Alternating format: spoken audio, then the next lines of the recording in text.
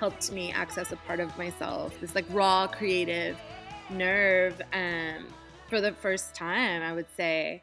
And it just was life-changing. It'll always hold a special place for me because it did change my life. Like there was other music I listened to that was punk or whatever it was just that.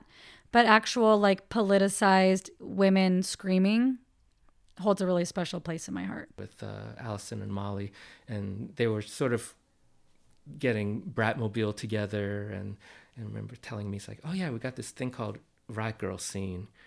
This really exploding enthusiasm really gave me a lot of fuel for my own possibilities of self-expression.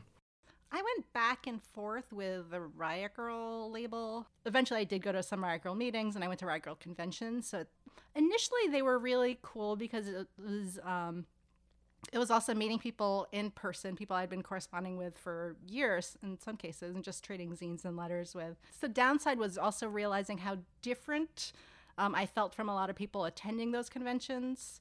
It wasn't as reflective of my experience growing up as a person of color in New York City. So there was never consequences. So I never felt like, oh, this has to be perfect or I shouldn't put it out. Because I was like, nothing matters. The punk part that mixes with that is the nothing matters part, which is like, I'm going to put it out. And if people don't like it, they don't like it. I don't have to do it again. But then people liked it. The ability, if you have something inside you that you think you can make or create or share, to do it and to not be scared and to know that if you try, there might be other people who could help you. I think that was the biggest thing that I gleaned from that world was you can make things. You can make things. Just basically the sentence, you can make things, you can say things. Find your community. They exist, that they're somewhere. You know, I found them through the mail. Today, you don't have to go to the post office all the time like I did and have a P.O. box.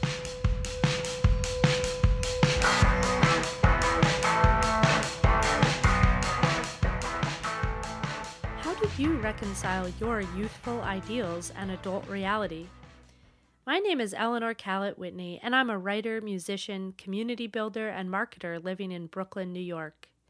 In the late 1990s, when I was a teenager in rural Maine, I discovered punk music and the Riot Girl subculture. I fell in love with bands like Bikini Kill, Sleater Kinney, Heavens to Betsy, Bratmobile, Team Drush, Huggy Bear, Excuse 17, and Kicking Giant. These feminist, queer, and Riot Girl bands changed my life. They were fierce, scrappy, and raw, and showed me how I could take up space in the world and assert myself as a young woman. Inspired by Riot Girl, I taught myself guitar, joined a band, and began making zines, which are small, self-published magazines. I traded zines and tapes with other young women, which connected me to a worldwide community of young feminists. I organized punk shows, started a feminist activist group, and sincerely believed that me and other young people could come together to create a more just, equitable world. Punk and zines taught me about intersectional feminism through the lived experiences that my pen pals shared and opened my eyes to a world far wider than the one I had experienced growing up in Maine. When I moved away from home, first to Portland, Oregon, and then to New York City, I stayed involved in punk and do-it-yourself culture. I continued to publish zines, organize zine-focused workshops and conferences, and play in bands. However, adult life took over. After graduating from college, I built a career in museums, arts organizations, and tech startups, helping artists grow their careers, strengthening communities, and creating compelling written content. I got my master's in public administration, and in 2013, I published a book called Grow, a field guide to help other creative people full of the DIY spirit build successful, sustainable projects. I'm currently working on a book called Riot Woman, a collection of memoir-infused essays that examine how Riot Girl, punk, and feminism have influenced my life. As I've delved deeply into writing about how my youthful ideals still shape me, but how I've also had to develop more critical, nuanced views to navigate life, work, activism, and relationships as an adult feminist, I got curious about how other people's relationship to punk has evolved.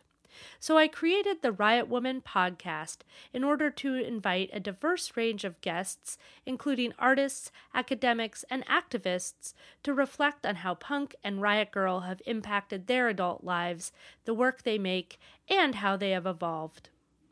Whether you're an original Riot Grrrl, are just discovering feminism, or simply figuring out how to live authentically and creatively as a grown-up weirdo, I hope you'll join me for these conversations and subscribe to Riot Woman. You can find more about the podcast and me at eleanorcwhitney.com. That's ELEANORCWHITNEY.com. Thanks for listening.